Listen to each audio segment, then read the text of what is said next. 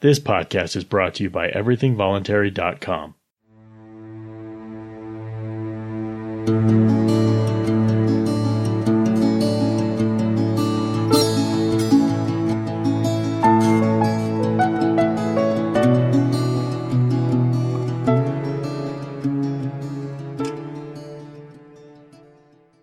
Be sure to check out and subscribe to my flagship podcast, Everything Voluntary, where I seek to promote respect for the voluntary principle in all walks of life and for all age groups.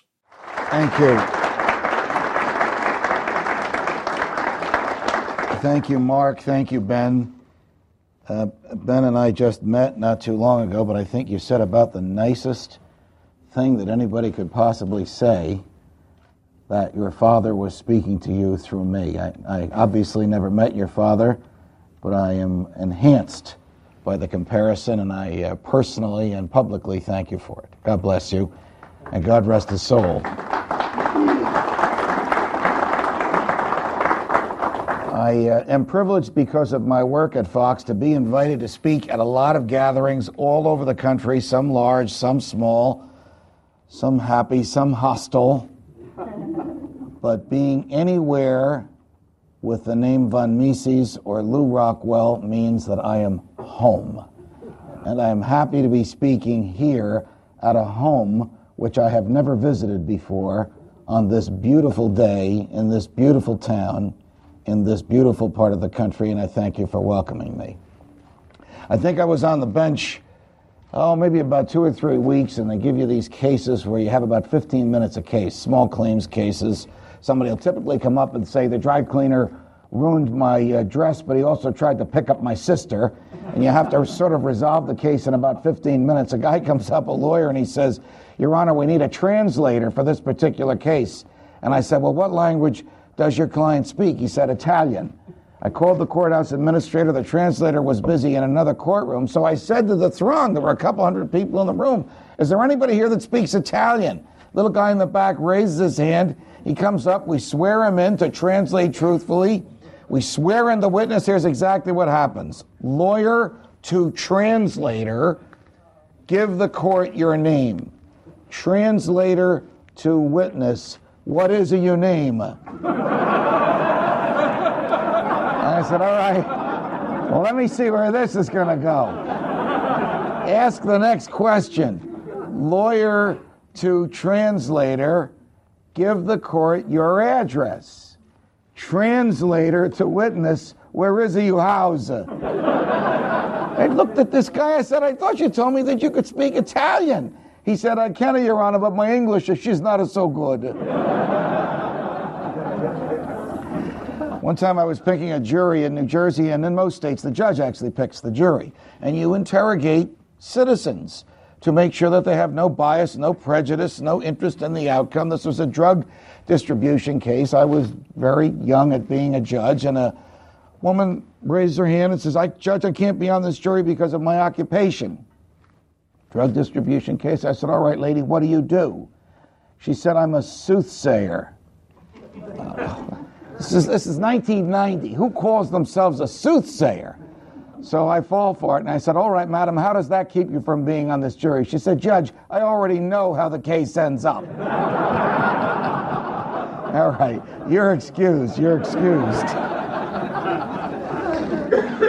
As you will hear in a few minutes, and if you know me from Fox or from any of my other works, I have not hesitated to be harshly critical of the Bush administration and what it has done to the Constitution and what it has done to our natural liberties.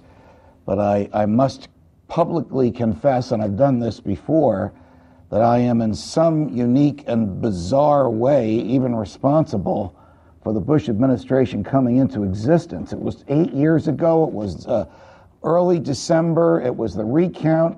We had been going 40 days straight at Fox. I was and am the chief legal guy and had to become an expert in hanging chads and all those bizarre Florida election laws. And one night, I was on the air with my colleague Brit Hume. He's in Washington. I'm in New York. Through the magic of television, it looks like I'm sitting next to him.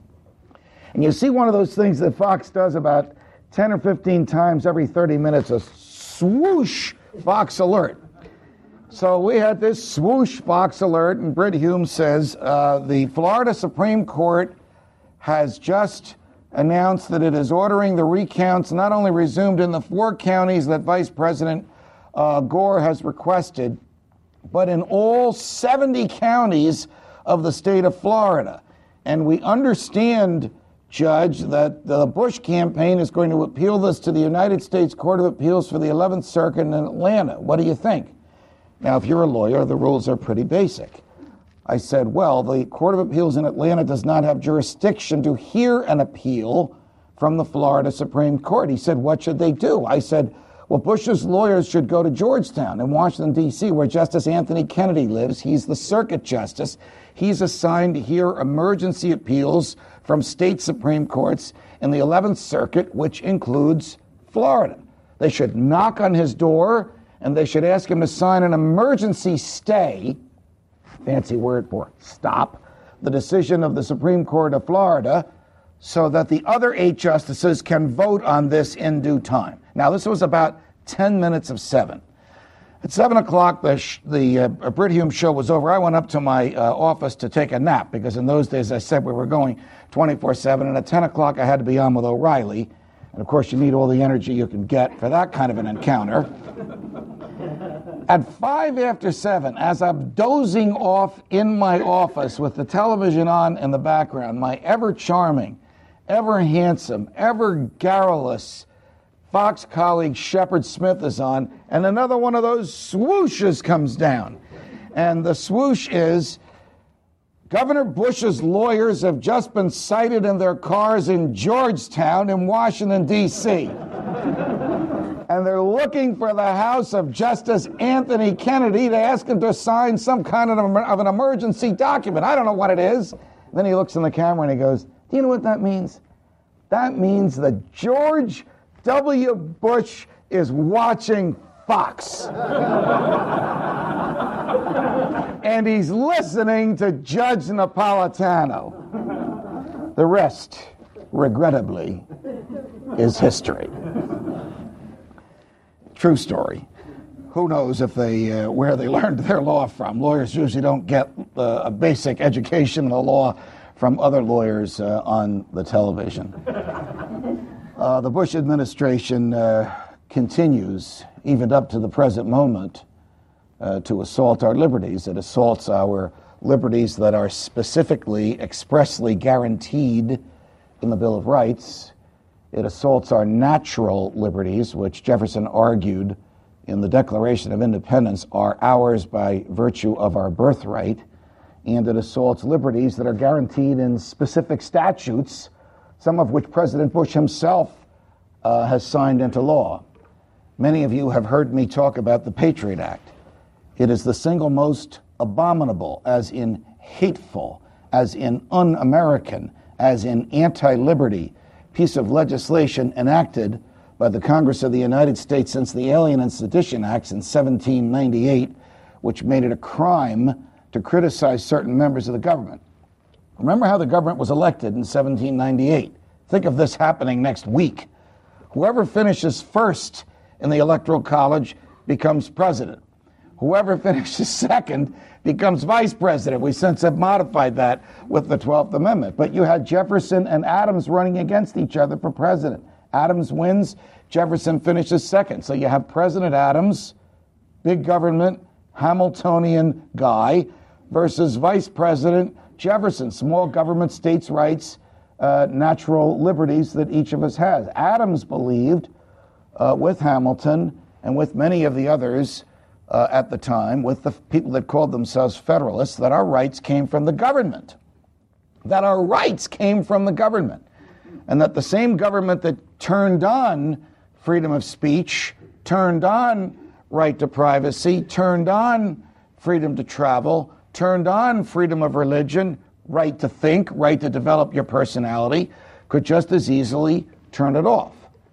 Jefferson, of course, argued that that's absurd, that our rights come from our humanity. We were made in the image and likeness of God, and God is perfectly free, and our freedoms are gifts from Him, and we can only lose those freedoms when our behavior assaults someone else's natural freedoms, and then a jury with a fair judge, not a political judge, but a fair judge, and a fair jury, not the lady that thought she knew the outcome already, decides that we have violated somebody else's rights. That tension between the Jefferson view, which lawyers today call the natural law, and the Adams view, which lawyers today call positivism, that tension has existed in the United States from the beginning.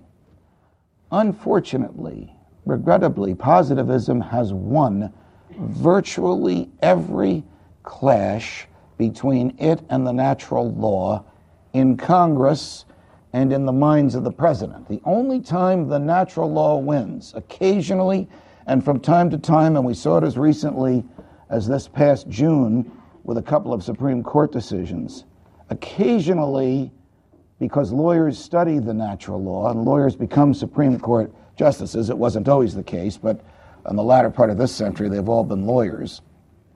They show a healthy respect for the natural law and will say to the Congress, "Thou shalt not pass," because this is a right that individuals have and the government can't turn it off. So that tension between positivism and natural law is ever present.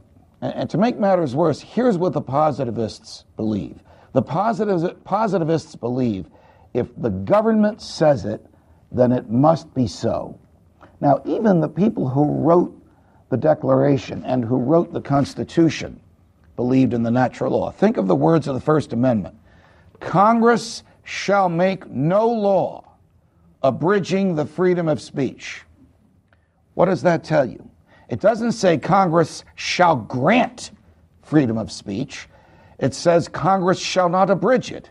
Therefore, it must have pre-existed Congress. It must have pre-existed the Constitution. It must have pre-existed the Bill of Rights. Of course it did, because it comes from our humanity.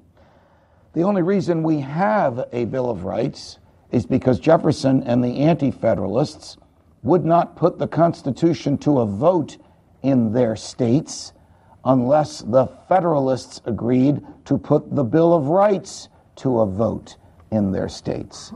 And so the Constitution came into existence, and 3 years later the Bill of Rights did, and hence that wonderful First Amendment, Congress shall make no law abridging the freedom of speech. 8 years later, Congress enacted the Alien and Sedition Acts, which made it a crime, punishable by up to 2 years in jail, to criticize any member of Congress, any member of the cabinet, any member of the Supreme Court, and the president. Note who was missing.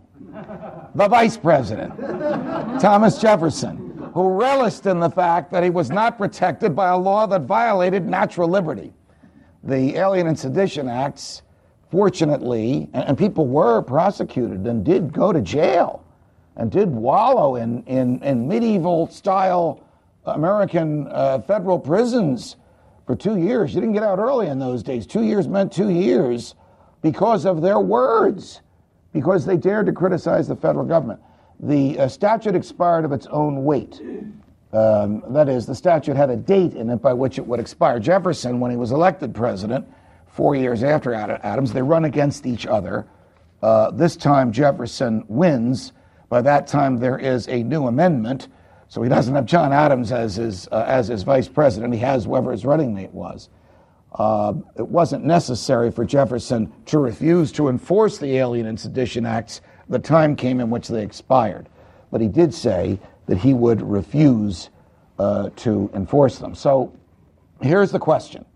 How can the same generation that rebelled when British soldiers knocked on the door and wrote out their own search warrants pursuant to an act of the Parliament called the Writs of Assistance Act, how can the same generation that rebelled when British soldiers knocked on the door pursuant to the Stamp Act, which required that every piece of paper in your possession, including a book, a financial instrument, a deed, a poster you were going to nail to a tree, have the king's stamp on it? How can the same generation that pledged their lives, their fortunes, and their sacred honors to shoot against the king and to shoot against the king's soldiers, how can the same generation that said, we hold these truths to be self-evident, that all men are created equal and are endowed by their Creator with certain inalienable rights, among which are life, liberty, and the pursuit of happiness. How can the same generation that wrote the First Amendment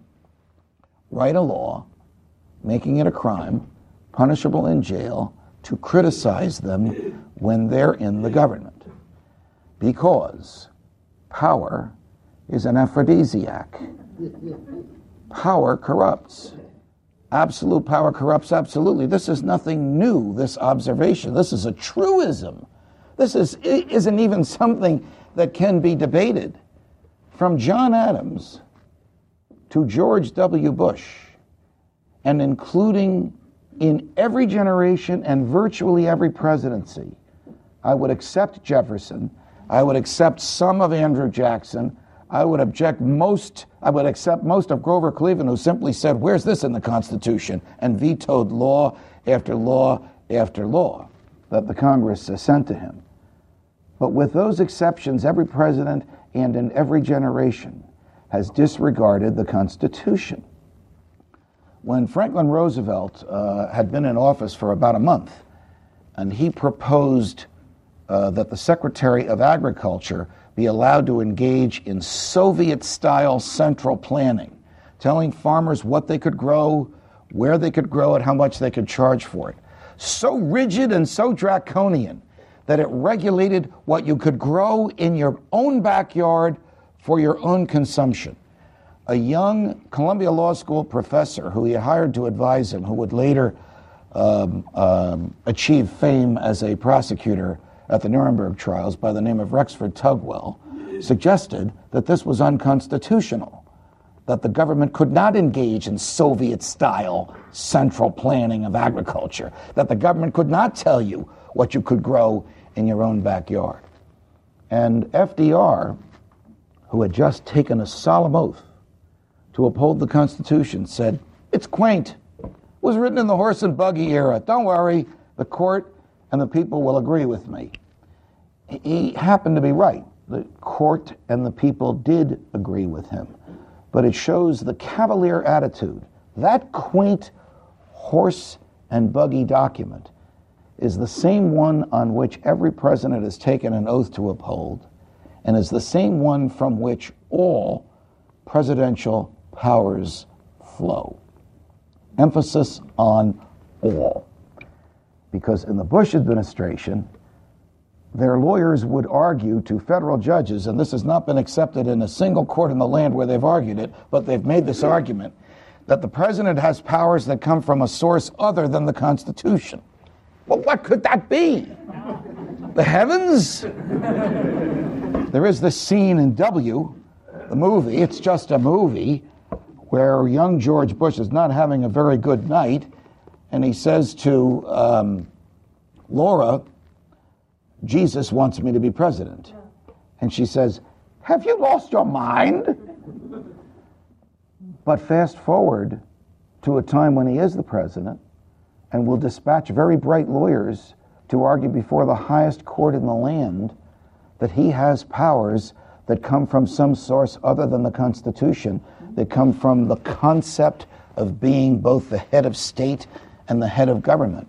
Because every head of state and every head of government throughout history has been able to torture. Therefore, this president should be able to order torture. Now, that's not literally the argument they use, because they don't use that word.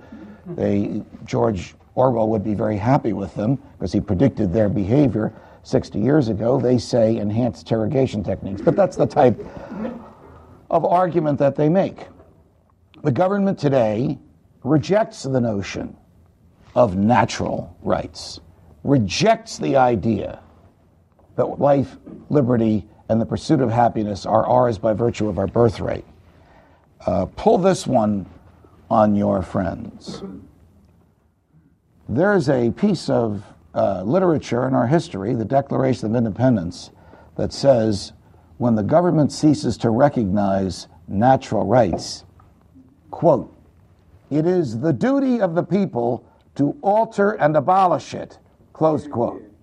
Now, if your friends who are big government types will say, well, that was just the Declaration of Independence. The Declaration of Independence is the law of the United States of America. Not only did it give birth to the country, but it was adopted by the Congress. If you go in the United States Code, you will find it there. It is the law of the land that when the government ceases to recognize guaranteed natural rights, it is the duty, duty of the people to alter or to abolish it. How do you alter or abolish it when you have a choice between John McCain and Barack Obama?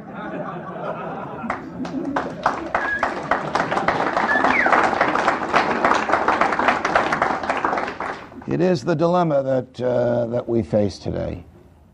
You will hear, I think, later this weekend from a giant among you who courageously battled against John McCain in the Republican primaries and who had the foresight to predict with uncanny accuracy the economic problems that we confront today. I wonder if that jackass that used to be the governor of New York City would laugh at Ron Paul today as he laughed at him during one of those debates. Oh, life goes on. When September 11th, 2001 happened and the government forced the Patriot Act on the Congress, I mean literally forced it on the Congress, there was zero debate in the House of Representatives. There was just a few hours of meaningless debate in the floor of the Senate. Nobody in the House of Representatives had the opportunity to read the Patriot Act. How do I know that? I know it because it was placed on the House intranet, that's the internal internet, to which only members of the House of Representatives and their senior staff have access. It was posted there for 15 minutes before they had to vote on it. Now, I've read it twice. It's 315 pages long. It doesn't read like a novel. In order to read the Patriot Act, you need to have the United States Code in front of you, which is all the federal statutes. All 4,000 criminal statutes that the federal government has written. Now, the United States Code probably fills about a third of this long wall here. So you have to have all those books in front of you because the Patriot Act basically consists of amending statutes that already exist. Think about it. If you change or to and, if you change a semicolon to a comma, if you change 6 months to 6 years, it can have a profound effect once you see what is being changed. But if you don't read the statute on which you're voting, then how would you know that it assaults the Constitution by allowing FBI agents to break into your house? The British soldiers went through the farce of writing their own search warrants.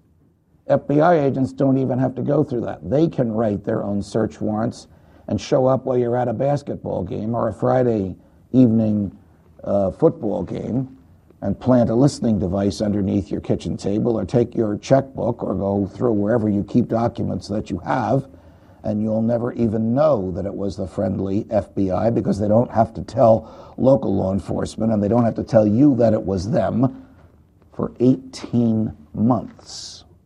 They can have that kind of literature or that kind of private invasion of you. This is authorized in the Patriot Act. John Ashcroft, who was the Attorney General of the United States at the time, said the same thing that Hank Paulson did last month. The sky will fall if I don't have this. There isn't even enough time to debate. Haven't you heard all this before? You got to listen to what we want because we have the only viable solution. The Taliban is under every bedpost and behind every refrigerator and under every kitchen table. If you don't give us the means to find these people, God knows what will happen. And if we show up at your house or at your banker's office or at your doctor's office or at your lawyer's office or at your the jewelry store where you go or at the place where you bought your automobile or your boat or at your real estate office or at the hospital where you just had surgery, and we give them one of these self-written search warrants, they have to comply. They can't call a lawyer, they can't challenge it in court, and they can't tell anyone that they received it. In the old days, if the government wanted information on you, it would go to the bank and serve them with a grand jury subpoena or a search warrant. The bank had 10 days in which to reply. The bank had a duty to you, the depositor, to say, there's an FBI agent here, there's a formal piece of paper, they want your records, we're going to comply with it in 10 days. Here's a copy. Go hire a lawyer and challenge it. You had 10 days in which to challenge it. And a neutral judge, a federal judge, who took the same oath as FDR to uphold the same Constitution, would rule that the government had the right to go in or the government did not.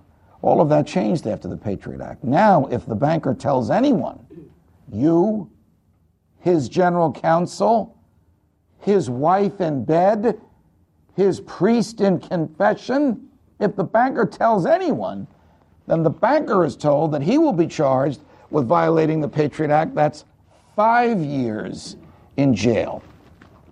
If the banker is in a public federal courtroom and is asked under oath if he received one of these self-written search warrants and answers truthfully, yes, I did, he violates the Patriot Act. Can you imagine the conundrum that the government has visited upon us? It has literally made it a crime to tell the truth under oath in a public courtroom. Even the great monsters throughout history haven't claimed that kind of power. The president said that he could lock anybody up and throw away the key. They didn't know where to bring them. Alberto Gonzales and John Ashcroft said, send them to Cuba. The Constitution doesn't apply, the criminal laws don't apply, and best of all, Mr. President, there are no federal courts in Cuba. Those pesky black-robed judges can't get to you. Of course, we all know the Supreme Court ruled 8-1 against that. Wherever the government goes, the Constitution goes. Wherever the Constitution goes, federal judges go. Was once arguing with O'Reilly on air about this, and he said, I said to him, look, it was the days when we all thought it would be Hillary against Rudy. I said, if Hillary ever becomes president, she will ship you to Guantanamo Bay under this very theory that you're defending. And you will have no access to any lawyer, and no federal judge will be able to hear your plea. And he looked at me and he said, will you come and visit me? And I said, no. Because they'll probably keep me there as well. You know, we can laugh about this. St. Thomas More on his way to the scaffold told a joke to the executioner, which the church teaches as a sign of sanctity, that a person in the face of certain death can be humorous about the certainty and likelihood of eternal bliss. So it is good always to be happy. It is good always to be cheerful. Well, I'll tell you, one of the reasons why it's good to be cheerful is because the people who hate our freedom are never cheerful. Amen. They are never cheerful about anything that they do. Most of them don't recognize an afterlife. None of them recognize that these rights and values that we have come from the God who created, sustains, and loves us all, but unfortunately, dear Lord, allows these monsters to take over the government. I'll just talk a few minutes about the bailout. I mean, I could talk about the Patriot Act and all the other indignities visited upon so many innocent human beings for a long time. I will tell you this, one of the clauses of Patriot Act 2, there are two of them. One of the clauses of Patriot Act 2, which a unique combination of liberal Democrats and libertarian Republicans managed to get in the document, was that the Justice Department had to report to the Congress from time to time how many times these self-written search warrants were used and how they were used. Now, they're not called self-written search warrants. I mean, the government is brilliant at naming things. I mean, the Right to Privacy Act of 1986, you can bet them farm that it's not going to enhance your privacy. It doesn't. They're called national security letters. And the statute says they are to be used in national security cases. But the last report, and I read these things because Fox pays me to read them, the last report from the FBI on these national security letters showed thousands of them, which did not have two signatures. It requires two, isn't that great? Two FBI agents to write a self-written search warrant, not one. There were thousands that didn't have two signatures. And there were thousands in cases that had nothing to do with national security. Look, if you're an FBI agent and you're investigating a crime, and there's two ways you can do it. You can go out and develop evidence. You can follow the Constitution. You can get forensic evidence. You can interview witnesses. You can compile all that in an affidavit and present the affidavit to a federal judge and ask the federal judge for a search warrant. Or you could write your own search warrant. What do you think human beings will do? Power corrupts. And of course it corrupted some very fine FBI agents, none of whom has been punished for any of this. The evidence seized with the one signature self-written search warrants and in areas having nothing to do with national security was not suppressed. It was still used against the people from whom or about whom it was seized. The report just became a joke. Oh, well, the FBI abused its power. Let's bring Bob Mueller in and get him to agree under oath, it's the director of the FBI, not to do so again. So we wake up one morning in September, and Hank Paulson says, I need a checkbook with $700 billion in the checking account, and give it to me right now. And I wrote the law. It's 3 pages long, and if you don't give it to me, the skies will fall. Banks will go out of business. Your credit cards won't work. The ATM machines won't work. We'll be fighting each other like dogs after Katrina. My dog that I love with all my heart, I adopted from Katrina, because the same government that let those poor people get on buses wouldn't let them take their dogs. Somebody ripped her tags off her, and she was found fighting other dogs for food 6 weeks after the hurricane passed through. Hank Paulson predicted that we would become like that when the banking system collapsed. What does he think of our intelligence and our morality? And he predicted that the banking system would collapse if he didn't have the checkbook by the end of the week. I remember watching the roll call, well, it's not a roll call vote. I remember watching the vote in the House. In the House of Representatives, as Congressman Paul can tell you only too well, you vote with a card. You put a card in a machine, and the vote is recorded. And then they put up on a screen, Democrats, yeas, nays, Republicans, yeas, nays, independents, yeas, nays. And we were on the set of Fox News watching this thing, and I knew that as soon as one side had 218, that's a majority in the House, that it would either pass or fail. And I confess that I lost myself when I saw 218 nays. And I stood up and I said, yes, the beast is dead.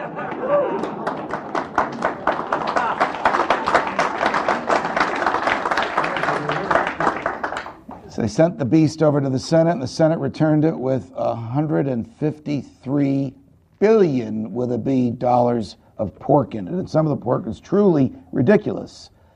$6 million to study the skin of sheep in order to determine how that skin can produce more wool. If they had made the $6 million to study the skin of pigs, it would be a lot easier. This would be figuratively and literally pork. $12 million tax break for people that make bow and arrows out of wood instead of out of plexiglass. I mean, this is just absurd. And some, what I thought were free market Republicans who voted against the beast when it was only 3 pages long and consisted of a $700 billion bank account borrowed from the Chinese to be paid back by our children and our grandchildren. They voted against it in that pure form. They voted in favor of it when it was worse, when it had the $153 billion added to it. There is a person running for president who claims that he's made his whole career by voting against pork.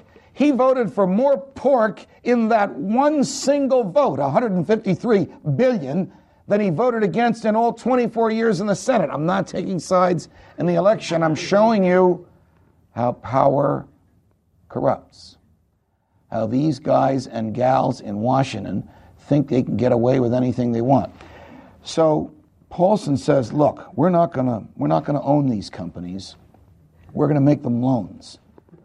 And there'll be conditions on the loans, and the conditions will be when we loan you this $10 billion, you have to put it in the credit markets immediately. You have to loan it to other banks, to your commercial customers, and if you're a consumer institution, to consumers. He wins the vote, goes back to the House, the beast prevails, it comes back from the dead with the $183 billion Christmas tree ornaments on it. And then Hank Paulson, in a secret meeting on a Saturday morning with the presidents of the 10 largest banks in the United States, 2 of whom said, we don't even need your money, we're fine, told them, I'm not going to make you loans. I'm going to buy stock. And when he bought the stock, he forgot. He's just a shareholder. He can't tell management what to do.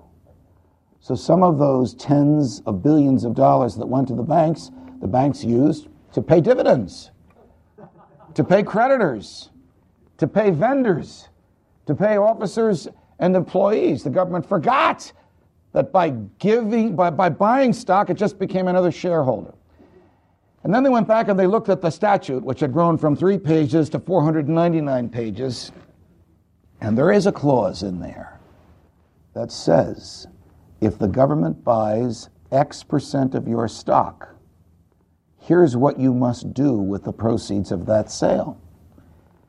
And if the government buys, this is chilling, X percent of your stock, you cannot pay your chief executive more than $500,000. Otherwise, the tax on the payment above $500,000. Otherwise, you'll pay a tax on what's above $500,000. Think of it. The government gave itself authority to buy shares of stock in any corporation it wants, and by virtue of that acquisition, tell management what to do. When AIG collapsed, the government didn't go in and say, would you like us to buy these assets? The government came in and said, shares of stock are worth nothing. So under the Fifth Amendment, there is no taking, because Fifth Amendment, if they take property, you have to pay the fair market value of the property. Shares of stock are worth nothing. You, and you are out. We now own the business. Now, I didn't just describe what Hugo Chavez did to Citgo. I described what the United States government did to AIG. Whatever you think of AIG, where does the government get the power to come in and decide that the government owns it? Nowhere in the Constitution. We have created a government in which it has become fashionable, standard, and even relies on the precedent of prior generations for people in the government to disregard the Constitution, to call it quaint, to consider it in the horse and buggy age, and to aggrandize to themselves awful power. I buy your stock, I tell you what to do. You tell the truth under oath in a court of law, you commit a crime. Here's a doozy for you. The Military Commissions Act of 2006. One would think that if someone were tried before a military commission and were found not guilty, one would be free. The President has the authority under the Military Commissions Act of 2006 to incarcerate even an acquitted person for the rest of his life. Stalin, Mao, Hitler, the great monsters in all time who produced show trials to convict the innocent, even they never claimed that kind of power. Jefferson, of course, obviously never lived to see these days, and I often wonder what he and his colleagues, those who really believed in the natural law, would think if they could have anticipated what the government has become. Of course, they would never recognize it. They'd recognize all of you. They'd recognize Lew Rockwell. They'd recognize people who put their necks on the line, who put their money where their ideology and their hearts are, to stand up for human freedom in the face of an onslaught so strong, so overwhelming, that we don't even have an adversarial system in the Congress anymore when the executive branch scares the legislative branch into taking away our liberties. Jefferson argued that human freedom comes from the heart.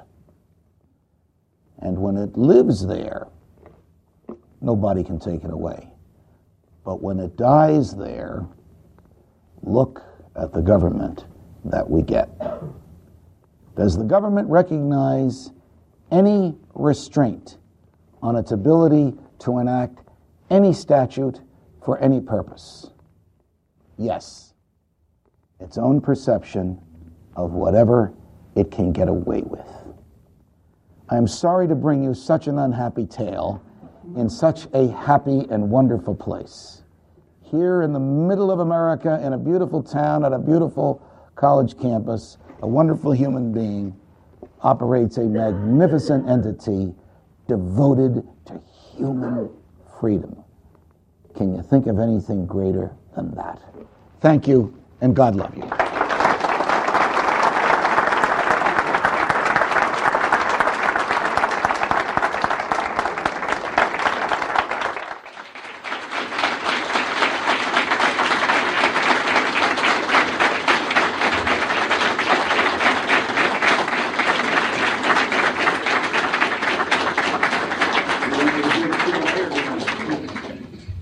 Time for a few questions from the audience. If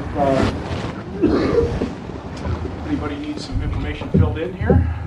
Yes, does Patriot Act 2 have an expiration date? 16 years after its enactment. Sir. Was the Patriot Act actually written before 9/11? That's a very good question, and I don't know the answer to that. I believe that I know who wrote the Patriot Act. I believe it was written by Michael Chertoff, who's the Secretary of Homeland Security, even though that's not the public story they put out. Now, I've known Michael since we were young lawyers practicing in Newark, New Jersey.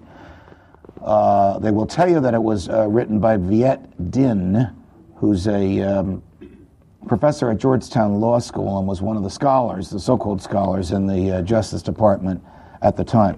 The reason your question is so intriguing is because it is so long and so arcane and so complex, it is hard to believe that it could have been compiled by any amount of bright lawyers in such a short period of time.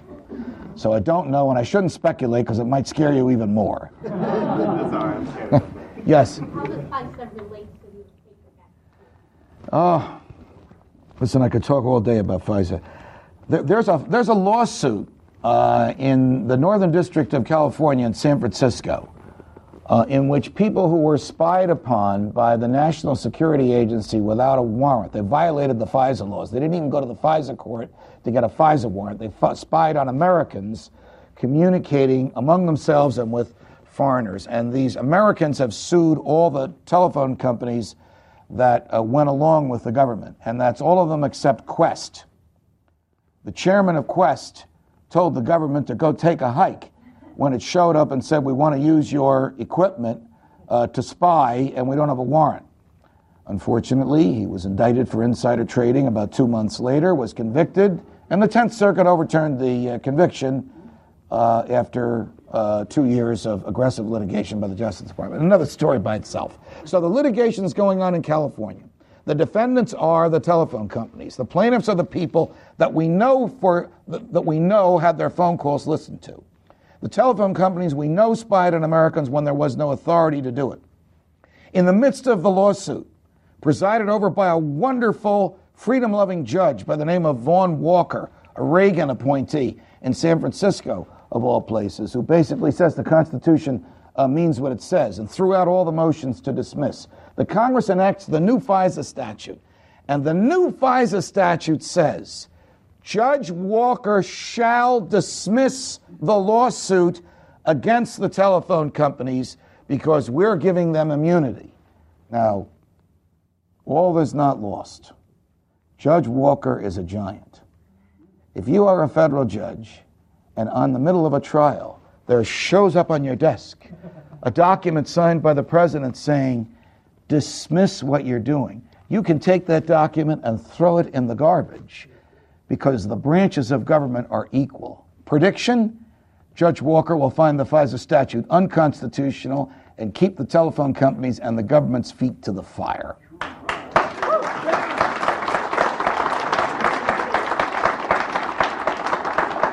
The briefs are due on December 2nd. Oral argument will be right before Christmas. We may have a nice Christmas Eve gift for those of us who love freedom. Young man.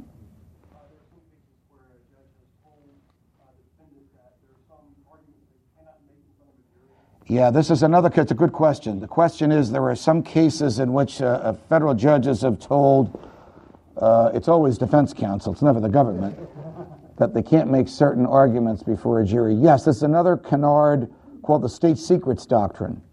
The government will persuade judges that it can't give all of the information it has about the defendant to the defendant's lawyers, or if the defendant's lawyers got it through some other means, they can't say it in a public courtroom because it would violate the state secret doctrine.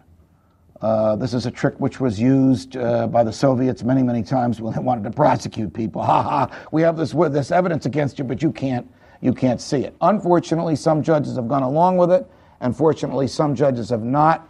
The issue has not yet reached the Supreme Court. But no Justice Department has used the state secrets doctrine as aggressively as this present one. Yes, sir. I think all liberties in the United States ceased to exist in 1861. Do you think there are still any liberties left, and if so, what are they? Wow. I will tell you that I think one of the brightest people that I know is Tom DiLorenzo, who's an expert on what Abraham Lincoln has done. And I used to say that George Bush was the worst president since FDR. I now say he was the worst president since Abraham Lincoln, than which there has never been a human being with less respect for the Constitution or human liberty in all of our history.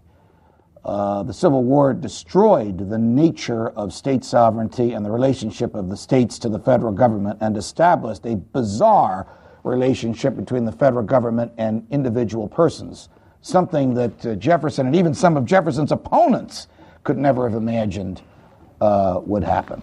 I also never thought that our liberties would be saved by my black-robed brethren and sisters, but they're the only ones that seem to be doing it today, who can't be cowed by threats, whether they come from John Ashcroft or Hank Paulson. Enjoy your weekend. If you get to shake Ron Paul's hand, he's a great human being in American history. Do so. Thank you.